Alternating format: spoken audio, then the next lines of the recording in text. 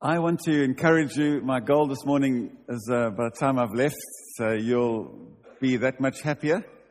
But I want us to leave excited about something that I'm finding is shrouded in unnecessary tension, and that is this whole issue of leadership. It's incredible. Wherever I go, I'm finding a craziness around leadership.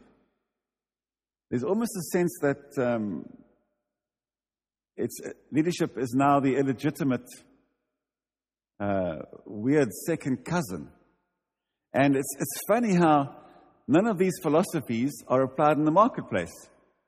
My theory is this: bring your sexy theory about leadership, and we'll put it in the one filter that'll determine whether it will work. That's the family.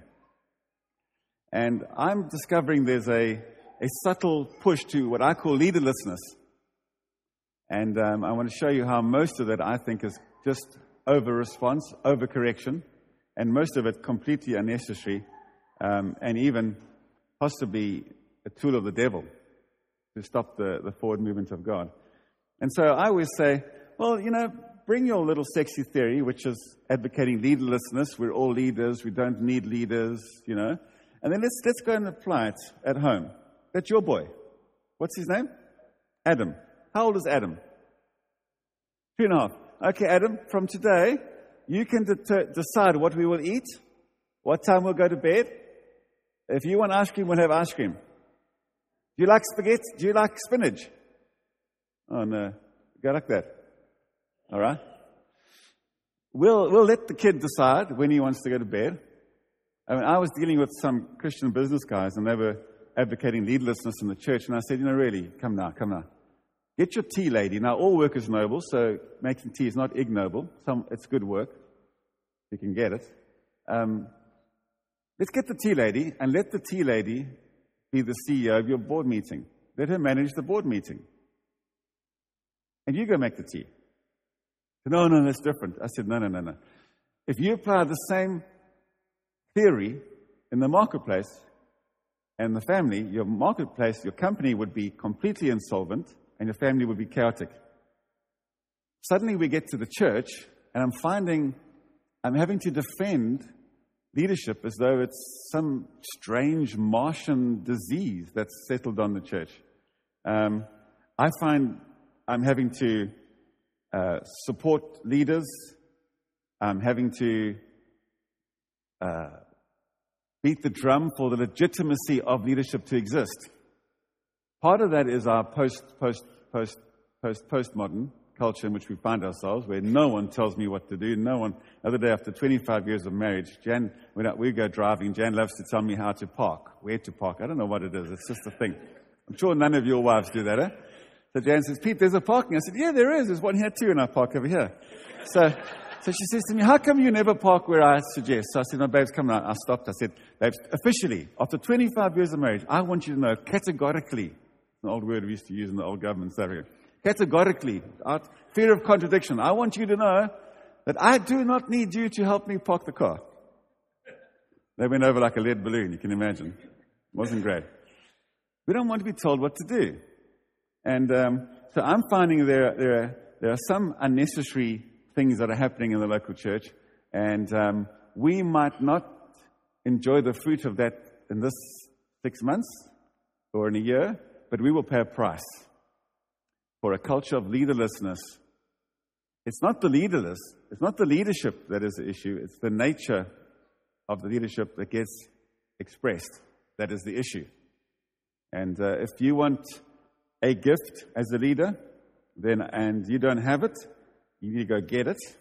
And you want to pray for a gift, I think you need to pray for the gift of discernment. Because I'm a charismatic. You're charismatics. The charismatic movement is so full of wonk. Wonk is the noun of the adjective wonky. We are so full of wonk. We're so full of strange ideas. And there's some fundamentals that if we apply them, we'd grow. And everywhere I go, generally, I'm given reasons why the church isn't growing. And it's about the fact that there are ley lines that run parallel through the center of our town, where the Hindus are here, the Mormons are here, the JWs are here, every cult is here. Somebody killed 14,000 Scots here 300 years ago, and so we can't do home groups. I was told that once in Scotland. So we need to go in a high place and blow a horn, blow the shofar. In our church, I say, if you blow the shofar, I'm going to put it so shofar you'll never blow it again. I had a lady who said, when you do this and dance, have to answer any dance queens here. Anyway, when you do this in a dance, a corresponding action happens in heaven. And I went, what? Where? Where is that? You know, I go like this, and the devil goes, ooh. No, there's a lot of wonk in the charismatic movement. A lot of unsubstantiated hunches that masquerade as prophetic words. We don't test the words anymore. A few years ago, I had a Malagasy veteran Pentecostal preacher come through our town in Maritzburg. And when we used to live there 10 years ago. And so as was our custom, when people came through, we would turn the prayer meeting over to them and we had prophetic words. And so the prophetic word was flowing. I remember once having to get up and say, guys, okay, I love the prophetic, but please, I'm banning rainbows, waterfalls, anything with water is banned. Find another metaphor. So they thought I'd backslidden. And so this guy came along, and there was prophetic words flowing and everything. And so I was going to take the meeting in another direction. So he stopped me and said, my brother, are we going to weigh the prophecy? It was such a rebuke, because I'd stopped weighing prophecy. In fact, it's a long story, but even the trauma in the diaspora, the dispersal of NCMI, the human collateral really happened around the inability to properly weigh prophecy. Because that is a prophetic word that sent us forth. Incredible, the unnecessary levels of angst and confusion, because we're not actually well schooled in the prophetic and how to measure the prophetic. So you're getting all kinds of, so suddenly prophetic words have equal weight with Scripture. Now, I know I sound like a Baptist, but hang in there with me.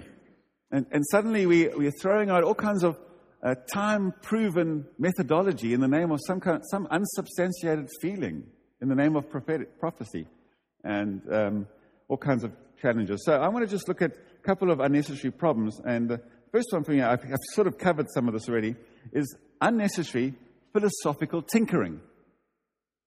See, this is part of the malady of being a prophetic people, because we're always living in the future. We're so future-focused, we're useless in the present.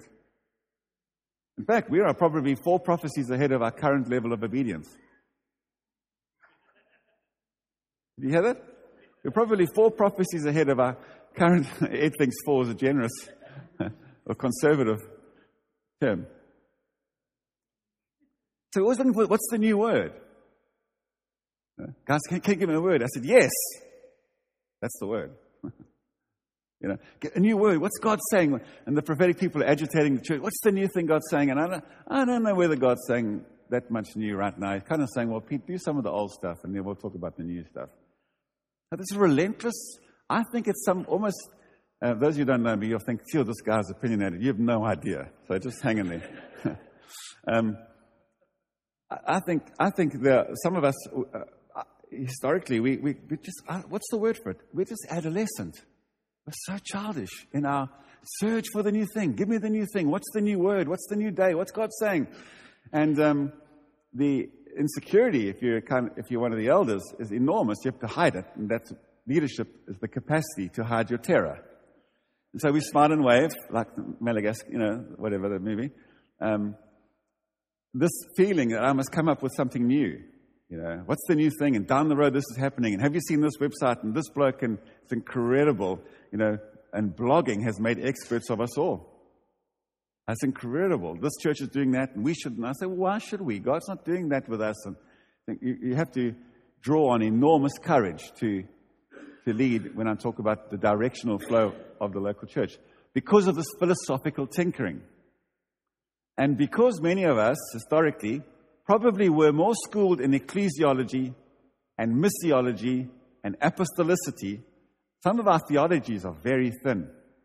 And even some of the love of new ideas, if we had church history running in our veins, we'd know there is no such thing as new ideas. It's old heresy with new packaging. So there's a thing that's in the name of grace, is if you push it to its logical end, is really advocating sinner's perfectionism. That's as old as Spurgeon. And suddenly it's the new grace teaching, this new thing. And so we're our own worst enemies, wanting this new thing. And so because many of us lack a theological rooting, we're very vulnerable to the winds. That's why Paul says, every wind of doctrine that blows, So there's a constant metaphor, a call to firmness and be rooted and stand firm then. And Paul says, now we really live because you're standing firm. Why would there need to be this kind of repeated mantra to firmness? It's because God knows how fickle we are and how easy distracted we are. Like we are spiritually ADD. We need to be on some kind of spiritual Ritalin just to calm us. And so I love the Vineyard's self-history. It's called The Quest for the Radical Middle. That's what I'm after. I'm after the radical middle. The word middle is not widely prized in our ranks because it sounds boring. It's middle, it's average. And we want to be out there on the edge, the cutting edge, But it's a radical middle where we hold these the theology and the Word of God in tension, and the prophetic serves us. These things take courage.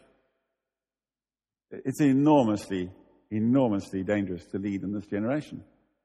So I listen to guys talking, and a lot of my friends and people, and they're tinkering, gone crazy, and I think, give me the scripture. We grew up chapter and verse. Someone would say verse, chapter and verse. We should get back to some of that. Show me in the Bible. Where's it in the text? So because of this paucity and this lack of theology, we're very vulnerable to all kinds of subjective experiences. And then we're at the mercy of the guy with the biggest mouth, or the girl with the biggest mouth, or with the zhuzhiest machinery and the loudest voice. We're at their mercy. And then when you say, sorry, I don't quite get that, then there are all kinds of dismissals of you because you're whatever, fill in the blank. So this philosophical tinkering is worrying me, and I think we're going to do the equivalent of picking at a thread in a garment, and the final result of all our picking will be a garment completely unraveled.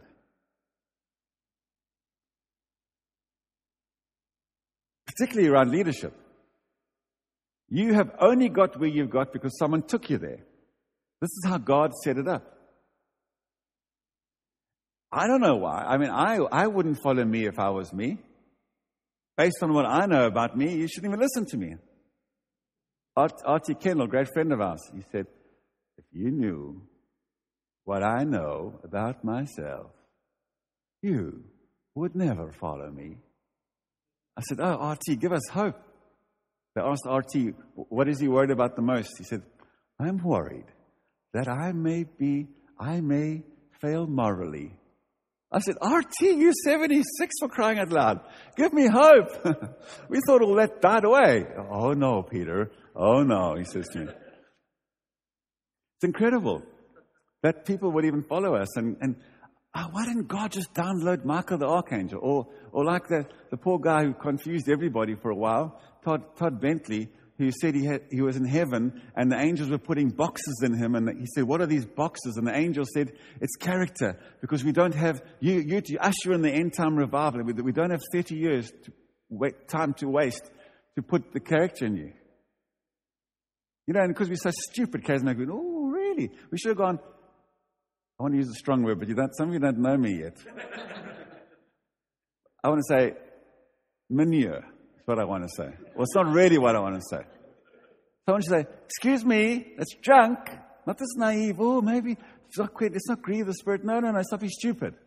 Because in our desire not to grieve the Spirit, we can grieve the Spirit. Because we're in stupid areas. So the philosophical tinkering, you end up with nothing. And a leaderless culture is not to be sought after. You will pay a price. If we don't lead these little blighters, they will grow up to hate God, hate the church, and damage themselves and have all kinds of trauma that will ruin your parenting in your late years. And that sins of the forefathers might not necessarily be because your dad was a Freemason. Geez, my great-great-great-great-great-great-grandfather was a Viking. Can you imagine what kind of things work in my life? I mean, you don't even know what your great-great-great-great-great-grandfather was doing. So let's not get stupid here. I think sins of the forefathers are behavioral traits we teach our children. So if you are not leading in the home, then you're going to teach your son that he's not supposed to lead. You're going to be just a weak man. I've just been in London, so I'm fired up. I did a wild man conference there, and my theme was decisive masculinity in an age of ambiguity. And everywhere we go, all over the world, we've got weak, wussy men who are about as useful as a wet noodle in a tornado, married to these strong, grotty old, grumpy old people. And this strong, dominant, controlling woman married to these little Weasley men are producing Weasley sons who are going to marry strong, dominant women to mother them. And for me, that's the sins of the forefathers visited on the next generation. Leaderlessness is not in the Bible. It's nowhere is it advocated. And if you tinker philosophically with the thing, you'll end up with nothing. The other thing that I find is unnecessary is this unnecessary ambiguity. Do we need leaders? What does it look like? How far do we lead? When am I controlling you? When am I just leading with strength? We had a lady who stalked a man in her home group. Married man, both married. Stalked this guy weaker than anything, falls for her, have an affair. She falls pregnant with this guy's kid. That's a mess in a church. Can you imagine? And so our elders got hold of her and said, Can we talk about it? And she said, I'll talk about it. Just don't put your legalism on me. The cheap exits. I want to put something on you. Expect both hands.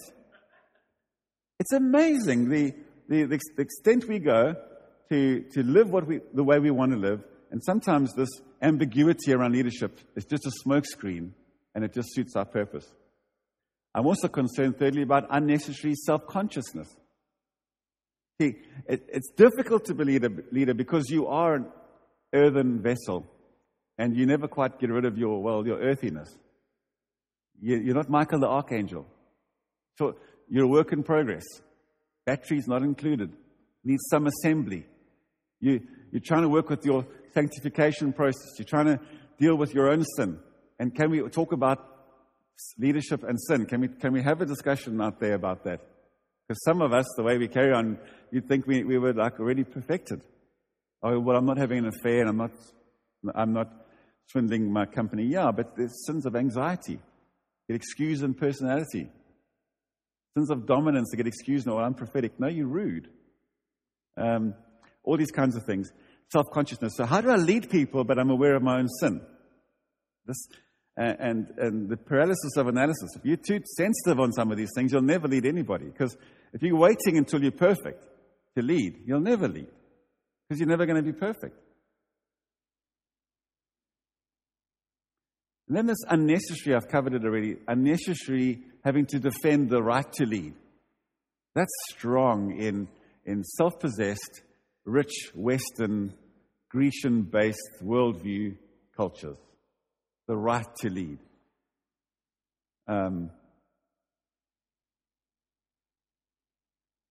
I tell our white, spoiled congregation that the highway, apartheid's dead, but economic apartheid's alive and well. The highway is the great divider, and the people on the other side of the highway, where we live, those pastors don't preach sermons on you must serve. They don't have to have little seminars on how to stir up volunteerism. They don't have to preach, put yourself on the altar and get nailed to the cross and lay your life down. Because they're doing that. They're serving white people the whole week. It's amazing how we in the white section have to defend the right to lead. We've got to do scriptures. We've got to have talks like this. And I'm only doing this. I'm doing this for a couple of reasons in this church, but I'm also doing it because this is a problem throughout the world, the Western world. And then lastly, is what I call unnecessary overcorrection. See, the answer to abuse is not non-use, correct use. So, if I was a woman, I'd probably be a feminist. If I was born black in 1962, I would have been in the bush fighting the war. That's just how I am. I'm cause-driven kind of a soul. there's some good reasons why women should be feminists, given the shocking way feminism exists because men have failed. Probably good if some of you girls stopped nodding so viciously. But the overcorrection is not, the correction is not emasculate men now. The answer is not some kind of leaderlessness because we're afraid. I mean, the overcorrection, wasn't that the substance of the inquiry in the 7/11 or 7/7? People dying in the subway because health and safety, I was going to say health and racket because it's a racket. Health and safety regulations prevented the firemen going down because of smoke. Well, aren't you a fireman because you want to be in the smoke? Give them a breathing apparatus. It's incredible how even Camilla wrote the other day about the ridiculousness of political correctness. And there's so much overcorrection. A deputy head filling in Wales 2 weeks ago had a 6-year-old on a playground who wouldn't come in. They all went in for the lessons. The bell rang. There's a known pedophile lurking out in the road that week. This kid refused to come in, so she grabbed the kid on the one arm, and the other teacher grabbed the other arm. They just lifted him a few inches off the ground and carried him into the school, and she got fired. Now, what's that an overcorrection from? Abuse of children. See, all overcorrections are not helpful. So the prosperity movement, which was completely unhelpful, lied to us that life would be happy, you never have a problem. Lay your hands on a Volkswagen, have faith, and it'll turn into a Rolls Royce. Just claim it, name it, frame it. Glory to God. So there's an overcorrection to that. And now we've got to tell the parts of the church, hey, now God is concerned about your money. There is a thing called sowing and reaping. Get people saying, well, I tithe and it doesn't work. I've got a flat tire the other day. What, is an angel supposed to dive between the sharp object in your tire just because you're a tither? It's stupid. So we've got to watch for overcorrections. And so I've got 3 friends who left the church in South Africa, which was a brutal church. It's known as it. You get brutalized there. The only way, as a leader, you can live there is to get planted out. And then if you succeed, they claim you. And I pointed that out publicly, which was quite a lot of fun, with all the characters sitting there in front of me. I love that moment. So the only way to get out of this church is to get planted out. It's called a splant. The split in the plant is a splant. Is you get planted out, and all those 3 boys, when I say boys, it's because I've known them since they were varsity kids. I'm like a father. They tell me, you're a father to us. The tears, and they introduced me. All those guys said, hey, you're not in, and they all jumped in lock, stock, and barrel into the new hybrid grace message, which is really just about justification. It's very narrow bandwidth grace doctrine. They're all jumped in, and I said, you know what? I don't think you really have a theological conviction around grace. You are just in reaction to, and I filled in the blank, the guy who they felt brutalized them. It's amazing. It's very subtle. We're all after life preservation. And it's amazing how we'll move the goalpost.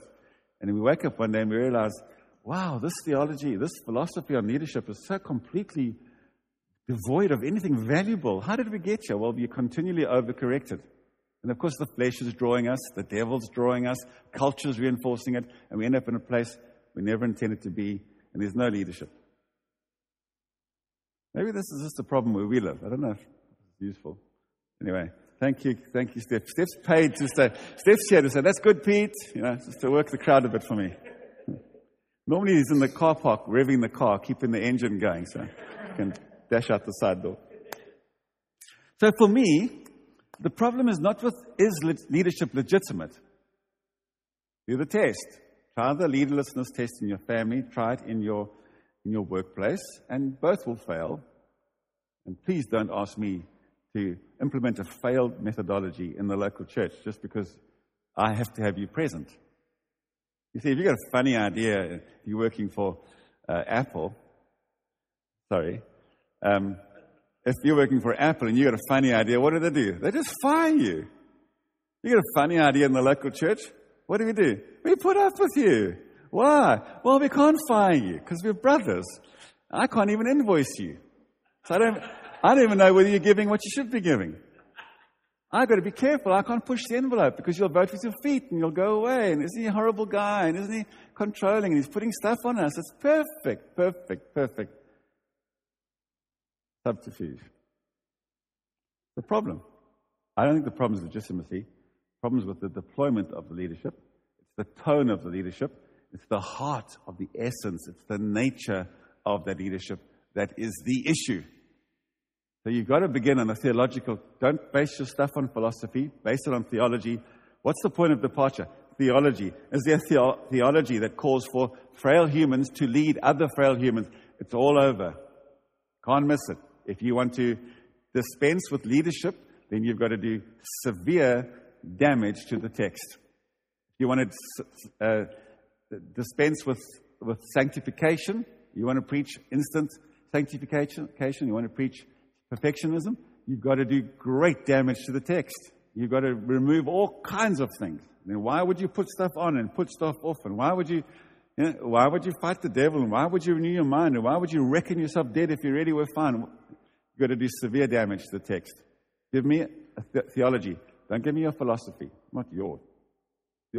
Don't give me philosophy. Don't give me a tinkering or some book you read or some blog that made some bloke an expert or some thing they tried in the Philippines. No. Give me something that's based on theology, and then we'll work from there. And you'll find there's nothing wrong with leadership.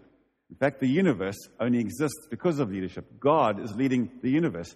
Jesus, the head of the church, is leading the church through under-shepherds, through leaders. The family won't go anywhere unless it's led. You've only got where you've got because someone led you there. Now is not the time to get self-conscious about leadership, to get nervous about leadership, to lose your courage. Now is the time, because leaders will take us into our next inheritance. It's not going to happen. It's not going to come out of a green vapor. It's not going to be ushered in the holy key of G while we manage the mood. No. We're going to lead ourselves into the place. Moses led the children of Israel. Joshua led them. David led them. Paul's leading them. That's why they're leaders. Gave some to be apostles, prophets, pastors, evangelists, teachers, to equip the saints. It's just a metaphor for lead the saints into what? Into the fullness that God has for them. Without leadership, you're going nowhere in a hurry. And I want to completely discount, disrespect, disregard, and poo-pah and laugh at any stupid theology that says you don't need leadership. Does that make that clear? I mean, really, it's just, you have to be, how can you be so dumb and still breathe? It's just stupid, okay? So having neatly and gently and kindly and pastorally dispensed with that opposition, let me move on. So the problem for me is not legitimacy. The problem, I said, is the deployment of that gift. The problem is the tone of that gift, the heart of that gift, the goal of that gift. So I want to go through some things that will help us with this, and then we'll look at some scripture. So all the teachers are going, finally, the Bible. Well, I have been working around the Bible. I just haven't given you the verses. All right. However, let's look first of all, the tone of this leadership. The tone. What's the tone? It has to be, if you're looking at scripture, if you're looking from Genesis all the way to Revelation, the tone has to be fatherly. And this is the problem. See, we never pray. Jesus didn't say, pray like this. Our uncle who art in heaven, hallowed be your name. No, our Father who art in heaven. And so we bring all our pathologies that surround that word, and we reflect those, and we deflect those, and we project them onto God. So some of us can't access grace, even the people who are so-called grace people. A lady in Australia, Tony Rainbow in Australia, his brother was an elder with him, and they had like a stories of grace, a testimony time, and a lady got up and she started crying, and she said, I just want to say, God is so kind to me, and I feel his arms around me, and I hear his whisper, and I feel his cheek on my face, and the smell of his aftershave, and I feel his embrace, and I feel his love, and he rocks me to sleep, and he stills my anxious heart. Because you go on like this, she's crying, people are crying, and all the people with pastoral gifts are weeping, and it goes. So now, he's an Aussie, he gets up, he takes the mic, and he goes, I don't know. When God talks to me, I hear him say, oi, cut that out. You see, some of us are wired to hear God continually speaking kindly to us, and we never hear Him rebuke us. Some of us hear Him rebuke us, and we never hear Him speak kindly to us. What is the problem? Well, I don't be Freudian, but I did study psychology at university. I want to suggest that perhaps part of our problem is we've got unredeemed father wounds. And so we project it onto God. Because some fathers needed a good tight slap. They let the kids get away with murder. I see some, maybe because I'm becoming an old fart, maybe. But I see some young fathers and I think, I know that it's blessing you, but your child climbing my curtains is not really blessing me. Can we wrap him in it and remove him? I dispose of bodies. Have a spade in my car. It's incredible how they never seem to discipline their children. And then there are other kids who completely just caved in on themselves, like just a broken woundedness because there's this regimented legalism and this harsh, I want to say Germanic, but then all the people with Germanic background will be offended, but that's why you're offended. It's this kind of harsh thing where the kids aren't allowed to have an opinion, We taught our kids, you can disagree with us, but do it politely. So even now, they're boys in their 20s and Sarah's 16. When they come to me and they say, Dad, I don't want to be rude, then I know, this is code for here it comes. And I've set up this dialogue, so I go for it. And then they tell me something different. My father, on the other hand, completely doesn't understand our parenting style, and he thinks that them having an opinion is just rude, So those of us who are leaders, the Bible's asking you to be a father. Well, where does it ask you to do that? Well, it says, Paul says, we were like a father, we were like a mother with you. There's this nurturing, loving. In fact, the idea in the Greek is as a hen gathers a chicken. So we gathered. There's this nursing, loving, kind, fatherly thing. But it's not all kisses and hugs. I teach our elders and our deacons, not every encounter with someone must end in a hug and a kiss. And if you're wired that everything must, because you're a peacekeeper, not a peacemaker, and you want anything to, you calm it all down, you overcompromise, you're not going to like that. Because some people should be told to, please, can you go and take your checkbook with you? This is not peace at all costs. We're afraid of conflict. Some of us won't confront people because we're afraid. Well, why are we like that? Because we haven't brought all our childhood stuff through the grid of the Word of God. We haven't brought it through the cross, and so we're nervous. And then the others of us who over-respond. So I'm writing a book. I think I'm going to call it, Shove the Ice Cream Up His Nose. Because of a story. It's about administering the emotional component of leadership. And I was very blessed. RT wrote the foreword. And my friend Davis and I, we were joking. We were going to write a leadership book. And we were going to ask RT to write a 400-page foreword. And then Davis and I will get the money. I thought, it's a good deal. Davis's idea, I want you to know that. I thought it was a good one. And in this book, I tell a story of this pastor, because I've asked pastors for their stories, and I've denuded all the geography and the names, so no one, to protect innocent people involved. And so this guy tells a story painfully that he took his little children to a beachside resort in his town, and he bought them little twirly-whirly ice creams, and a church member came and said, so you're eating our tithes, are you? So then I quote that story and I say, full stop, I would have shoved the ice cream up his nose. Full stop. Too bad they don't come in peri-peri flavors. So that's going to be my book, probably, the title. Something provocative. It's better than administering the emotional component of leadership. It's just not very good. It doesn't do anything for me. I can see the picture of a guy with ice cream up his nose and be good. I'm sure you'd like to buy it for this conference price of £122.50, and I'll sign it. Picture of Artie in as well. Anyway, what's my point? My point is this, that in that book I'm saying, some of the problems in the local church have nothing to do with the devil at all. The devil, like a mother-in-law. How many of you are mothers-in-law here? The devil, like a mother-in-law, gets blamed for a lot of stuff. Now, I know some mother-in-law you think they come from a hot place. I can get that. But the devil gets blamed for a lot of stuff. And, we make our own problems as leaders.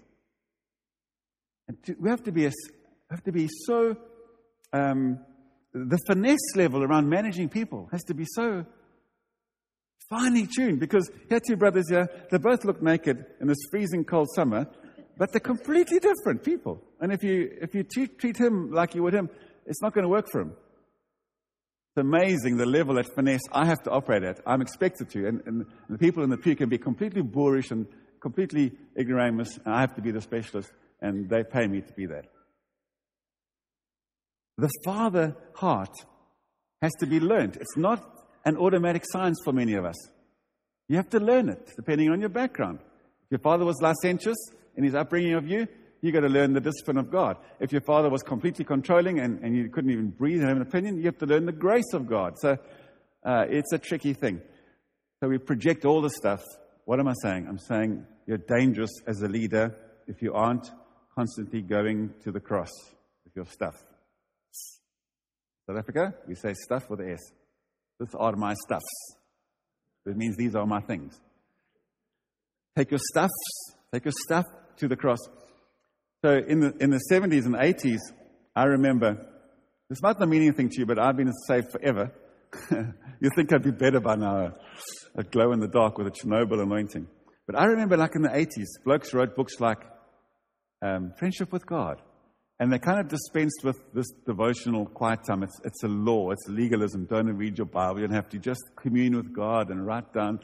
Journaling kind of happened and write down what stuff. Yeah, that's good. But in the charismatic world, we kind of poo-pawed the devotional quiet time thing is something that Baptists do and Methodists do, and shame. Poor Anglicans have now and again, if they're saved, can never go with it. That's the kind of mindset. I'm finding that the most important tool in your arsenal is your devotional life. I'm useless without it. I have to get to the text. I've got to let the text skewer me to the polystyrene of truth, like that biology specimen. Because we don't want the word the obstacles that we have to the word are legendary. I have completely, I think, realistic view of the power of preaching. Really, I mean, I preach for an hour, they'll hear half of it and they'll apply a third of it.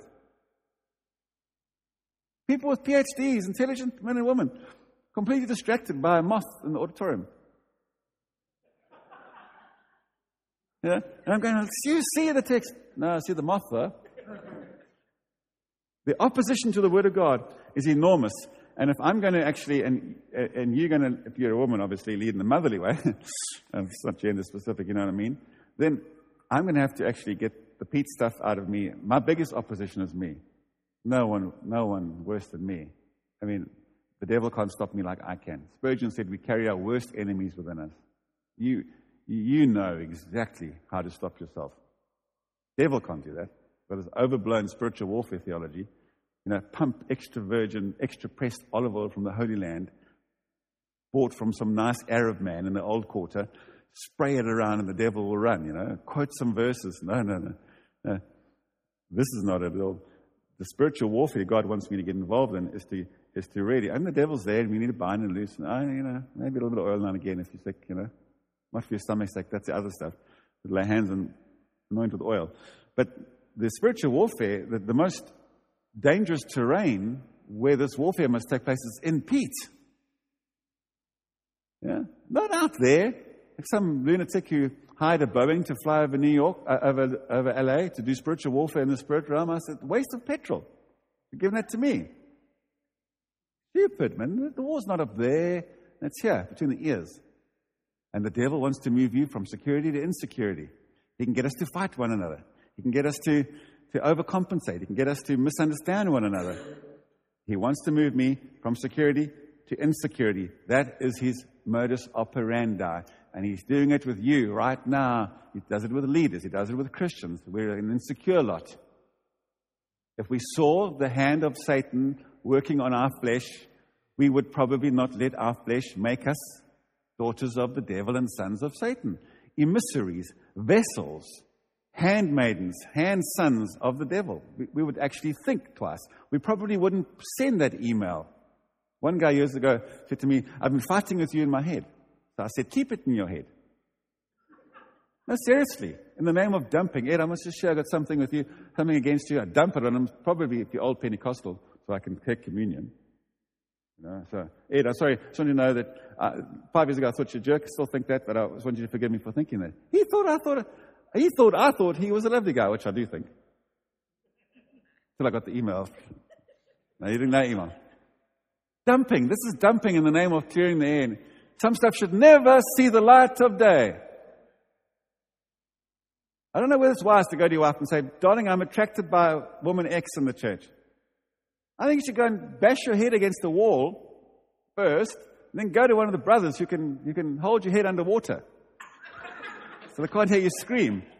Then the poor girl, so you feel this burden's lifted, and the poor girl's lying awake in bed, and I'm thinking all kinds of things. And the next time she sees her in the shopping mall, she wants to run her over with the shopping cart. And this poor girl, the other victim, is not even aware of any of this. So now I have a gift of curiosity, spiritual gift. So I said to him, well, tell me why you're fighting with me in your head. He said, well, because you think that all of us can be leaders. And you want us to. I thought, wow, well, that's wonderful. I'm succeeding. Now that man is married, he has twins and a couple of singles. He has a very demanding job. And I actually want to see him one day and take him back to that conversation. Because he wasted the emotional moment in my life, made me worry about a thing, which I'm telling this story. It's a useful story. So God's redeeming everything. But it's stupid. Should never see the light of day. Some of our lack of fatherliness and lack of motherliness has to do with uncrucified flesh. And it's also background. We're products of our background. Not being Freudian, but we really are products of our background. Which is why I need, if you think of your life being a river, your family, my wife's family were from Lancashire, and they were all rum runners. They really were. It makes sense, you know, Jan. This river runs through our family, runs through my life. And I'm now here, I get born again. What am I doing in the sanctification process? I'm lifting up the filter of God's word. And so good stuff coming from your unsaved parents. Good work ethic. Their yes was a yes, their no was a no. That's not from the devil. That's good stuff. It's common grace. Lift up the filter and so from now on, any example, the way the HB boys deal with women is completely different because it's now filtered through the word of God. So the Word of God wants to filter out all our sense of inadequacy, all our sense of abandonment, our fear of abandonment, our fear of authority, our fear of confrontation. The Word wants to do that work in us. What are you saying? I'm saying the people in whom the gospel should be working the most is us. Because there's unnecessary human carnage and collateral that makes me mad. And I watch some of the fallouts and see my friends and the dramas in churches, and I'm angry because it's all unnecessary. Because a lot of it's just semantics and philosophic nonsense and tinkering when we could just, in the words of Rodney King, get along. Rodney King is that guy who got beaten up by the Los Angeles police. He's no one important. He's a victim of police brutality. So I've got to take my... So when I want to respond in a non-fatherly way, and you know, non-fatherly is wussing out and not dealing with an issue. That's a non-fatherly way. Fatherly way isn't always, I want to confront you on that. In fact, maybe the insistence to confront him might be the non-fatherly way you need to unlearn. See how nuanced this thing is. Yeah, this requires finesse. This is not a place for a bull in the china shop. It's really difficult to lead. Really difficult. Can't fire anybody, can't invoice anybody. Working with volunteers. They've got so many opinions. I'm feeling depressed now. I want to go home. So the tone is fatherly. What am I saying? Your devotional life will help you get there. And if you had a good father who didn't wuss out or over-parent you, then thanks be to God. That's the kindest grace gift. Papa says that the highest form of grace is to be born into a family that loves God and is kind, and you didn't even deserve that. Some of us have got more work to do because of our background. I can think I'm behaving spiritually, but really I'm behaving out of insecurity, and sometimes it's hard to detect the difference. But that's the tone. Okay, well, let's just get to a bigger thing now. What's the goal? Why are we doing this? I don't know whether I'm supposed to have a clipboard with a white jacket on and supervise and audit your morality. You know, they say in Afrikaans, chips, chips, equal domini, which means chips, chips. No, it means careful, careful, here comes the pastor. That spirit is very strong in most churches. I walk into a conversation, the guys go, "Hey, guys." And I know some of them are cleaning up the conversation. And I say, "But Jesus was here before me, and he's way more important than me. And I'm really not interested." That sense of, I know it's wise for a girl who wants to marry a boy to check with the fathers in the house whether this boy is worth marrying. I might have told the story. I tell our single girls, what is this modern preoccupation with a butt? Oh, he's got a cute butt. A butt we can surgically alter on demand. Tell us what you want. We can produce one. But a spine I can't produce. And if you marry a bloke without a spine, you'll produce spineless boys. You don't want that. Not that boy. You want to look for boys who are in the prayer meeting, who love Jesus, who are not sleeping in their Star Wars pajamas at mommy's house at 30, getting their sandwiches made. And I hope no one knows like that, but anyway, I've just said it. I say to Sarah, marry someone who's worthy of our genes. Now, that might sound arrogant, because you might think, well, your genes aren't as good as you think they are. Well, yeah, fair enough, but they're my genes, huh? I want someone compelling for Sarah.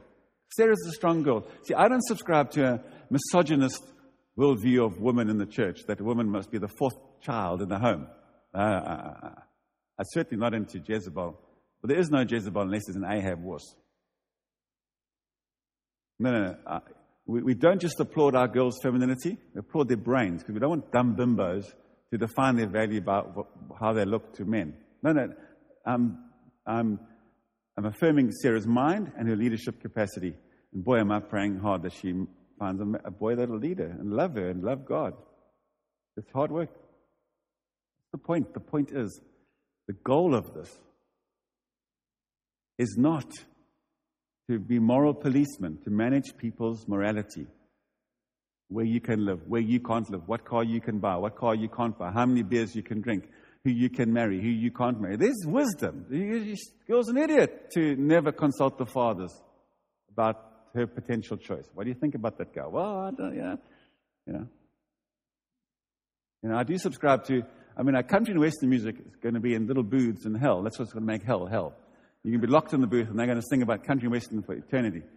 But there's one country and western song, Coward of the County, that grey-haired guy, Rogers, what's his name?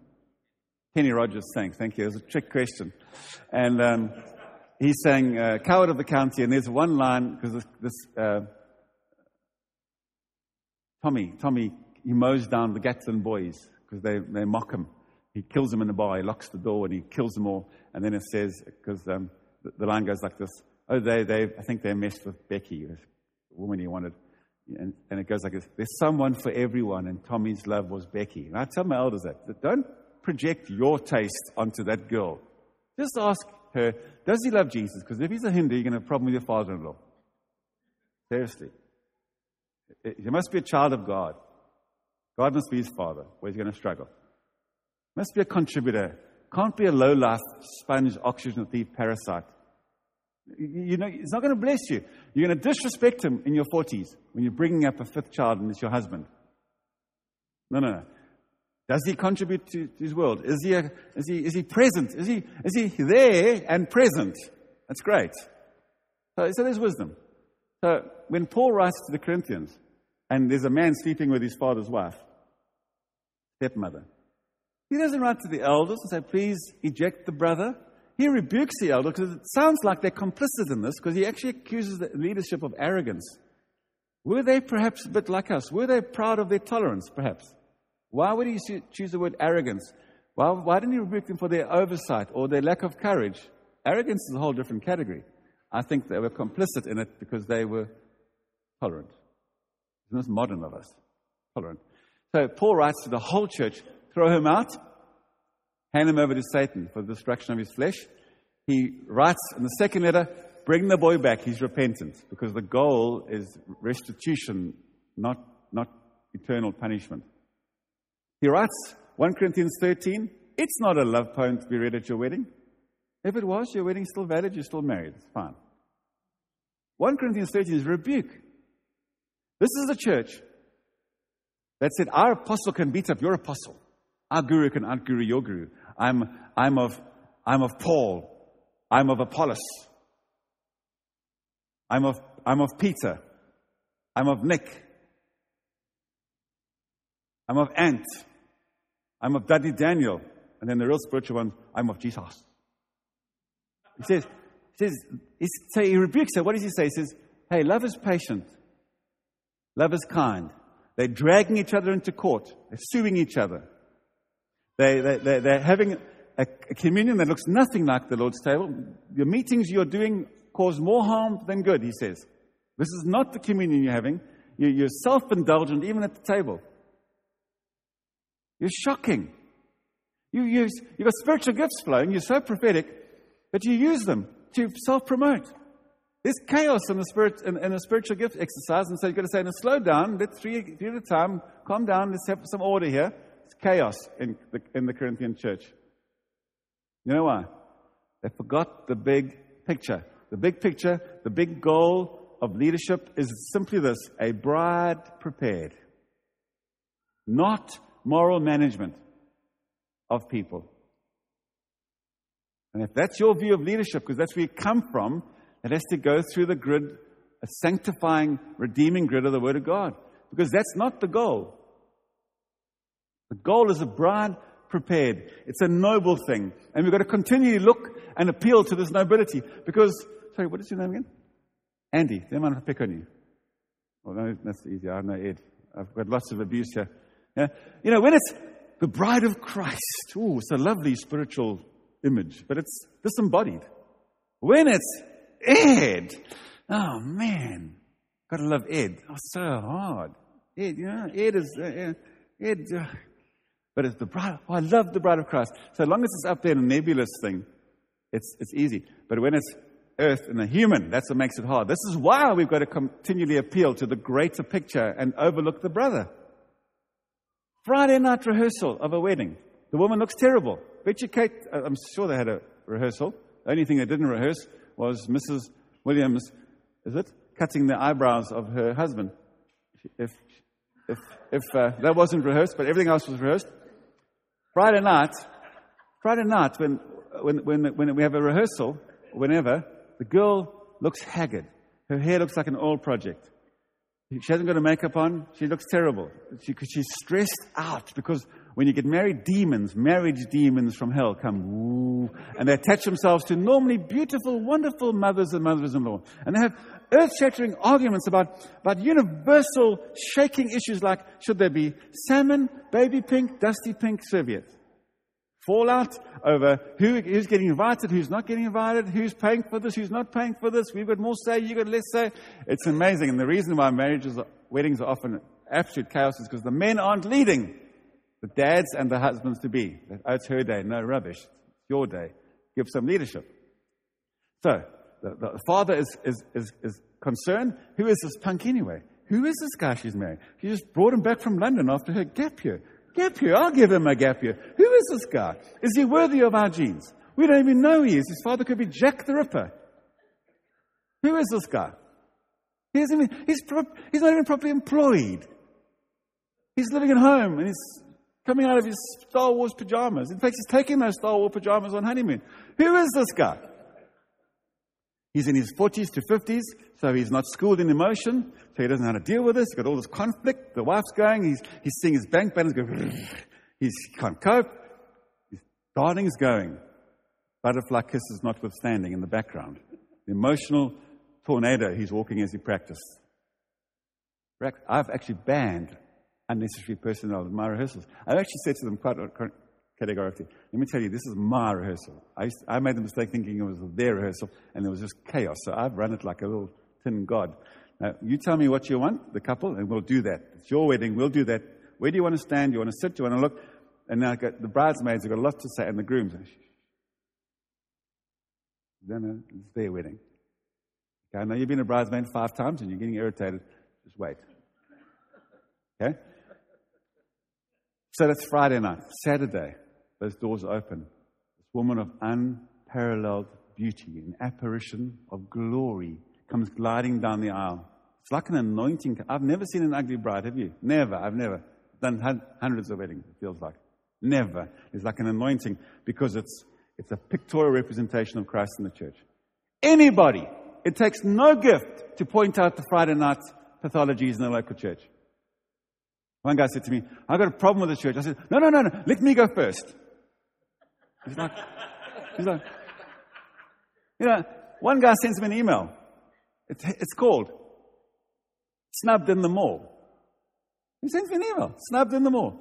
Long story, but this guy left the church, and with him in the mall was an older guy who had behaved badly, and of course, most behavioral problems, I just resign myself, I'm going to lose. That's it.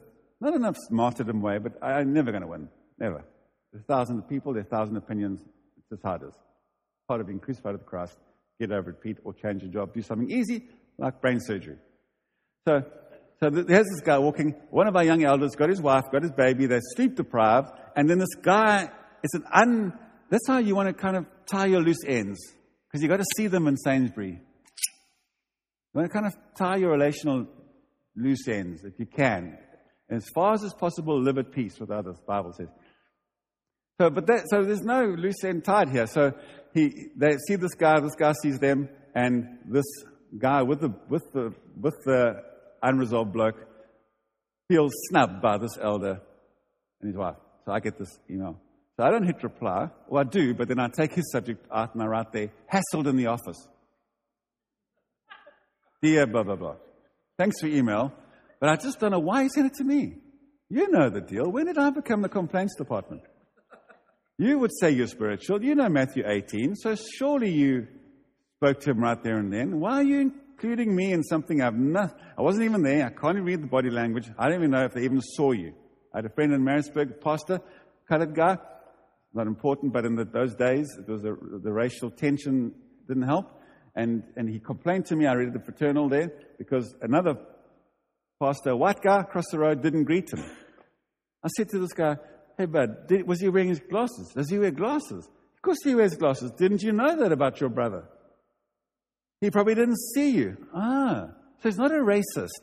No, he's probably just a blind bat. The difference. Hassle in the office. It's amazing how it takes no gift to point out the problems in the church.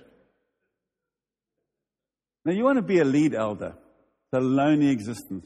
You spend most of your time trying to double-guess your motivations. Forget about dealing with your own sin and your own issues. How did I come across? And you've got sensitive wife like I have. And I've been preaching for years. I don't even look at Jan. It's just not helpful. She's going. Okay. I used to say my eyes fall in the fifth row. So she must sit in the fifth row. Then I'll see the front row. It's a terrible thing. Big picture. And everyone's got their little issue. They're all coming with their thing. They want to join the church. And they say, I want to join your church. God sent me. I used to believe that when I was a young, stupid 26-year-old pastor, took over a church. I don't believe that anymore. I don't believe it. I don't know whether the devil brought them. I'm not cynical. I'm just jaded. In a nice, godly way, lowercase J.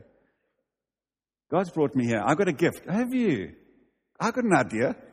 What's that? Well, lay your gift at the altar. Join everybody else, and then we'll see. Well, you're controlling, because there's some guy on the road who'll take the guy's gift because he's got a hireling for sale, hireling for hire sign in his front window.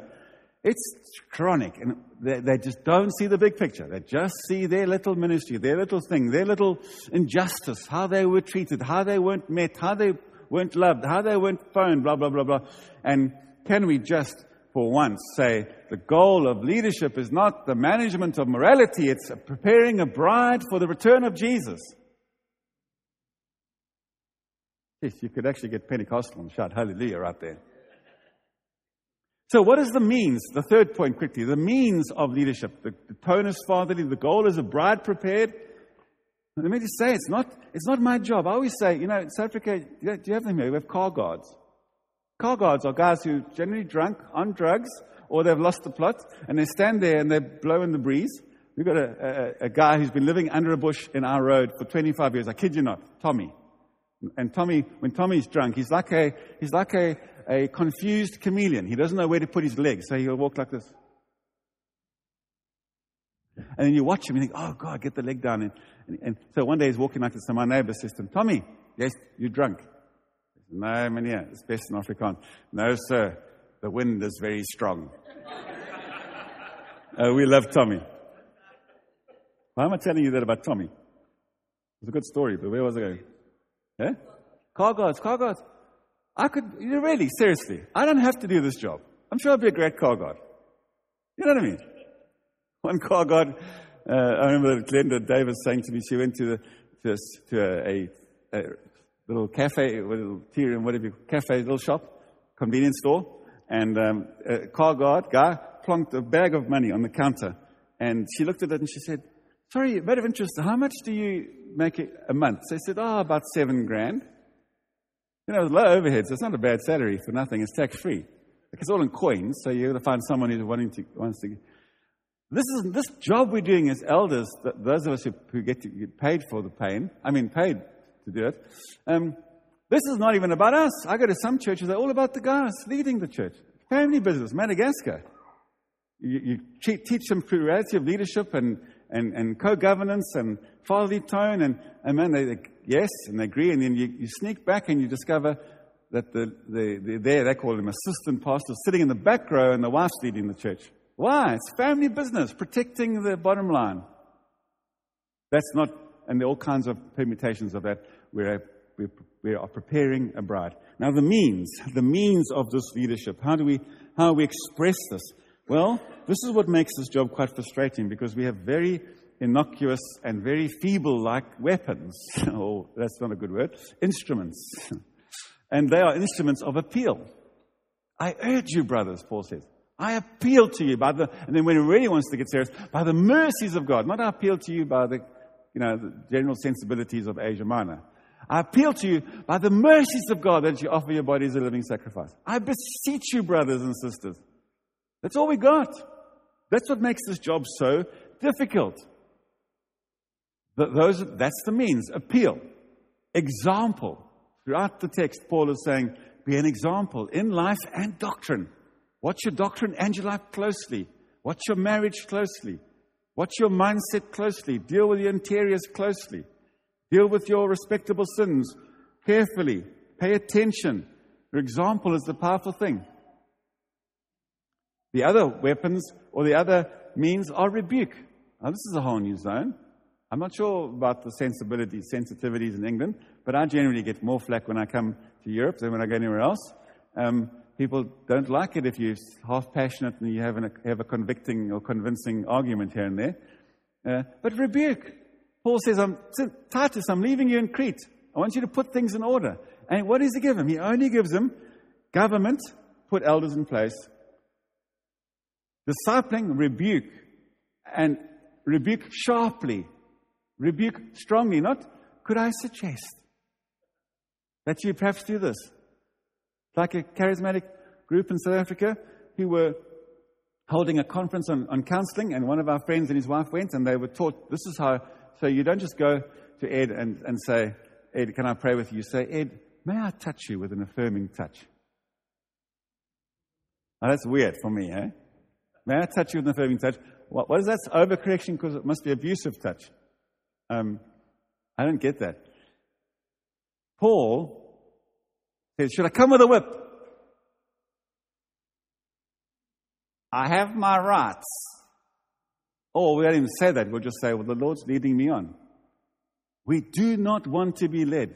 We are a rebellious generation. No one rebukes us. You get a guy or a girl who's half cheeky and they're arrogant and they're this and they're that. The methods of deflection are enormous, and we are so skilled at that. We have a plethora of defensive, reflective shields, and we bounce the truth off and we say, oh, he's from that group, or she's just like that, or he's just like that, or he doesn't understand. See, when I talk about controlling women, you know what I get back at me? You're a misogynist and you're sexist. I get that. Seriously. Or when I talk about weak men and wussy men or dominant, controlling men, the women love that, but they're so inconsistent.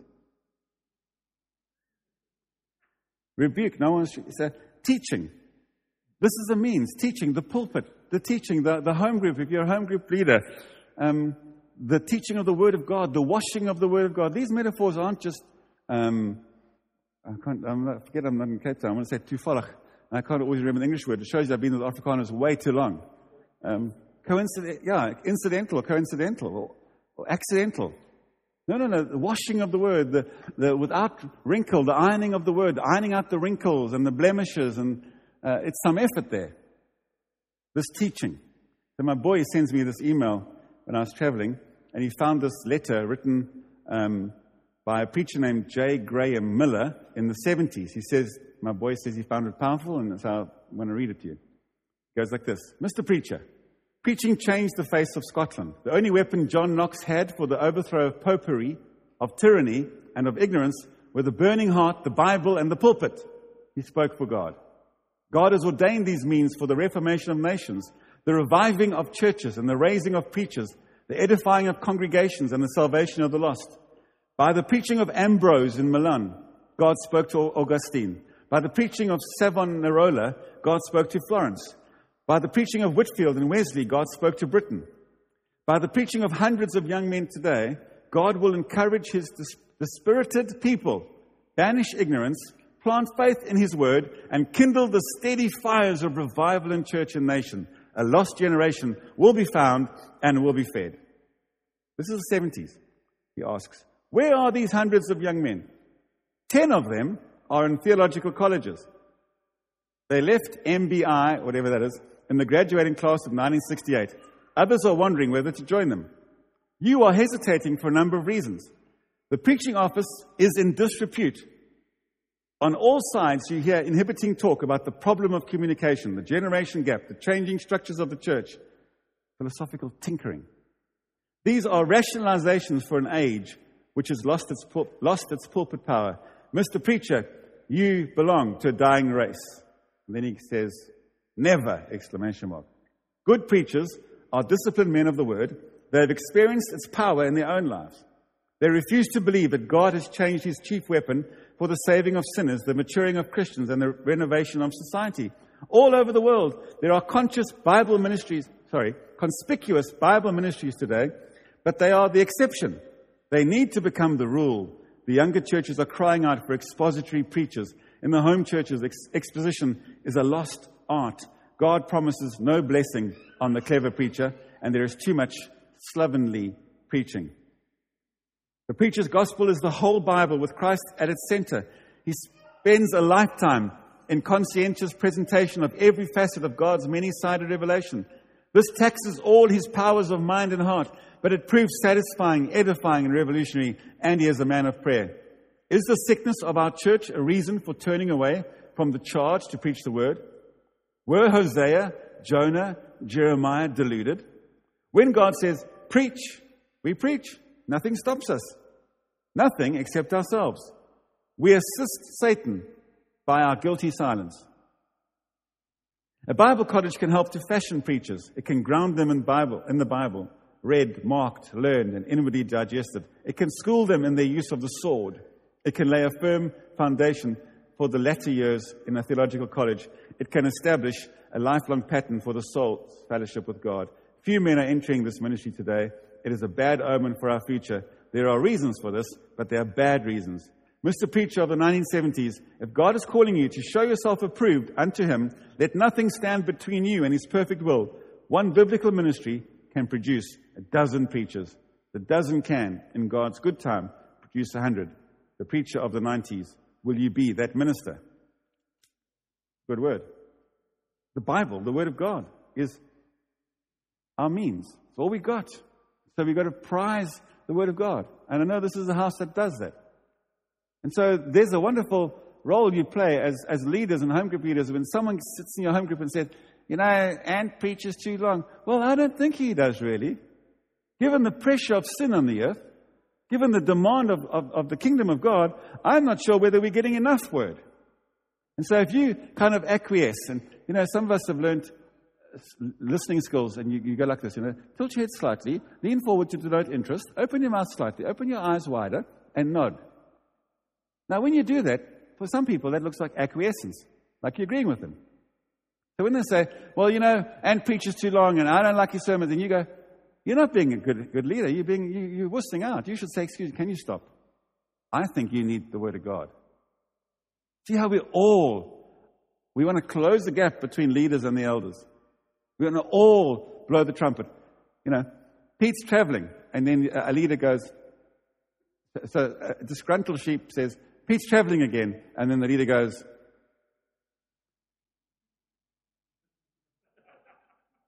that's eloquent. What does it mean? It means the leader doesn't really believe in this traveling thing anyway. The devil's looking for a place to drive the wedge between leadership continually. We have to ask ourselves often, am I an emissary of Satan, like this thing said?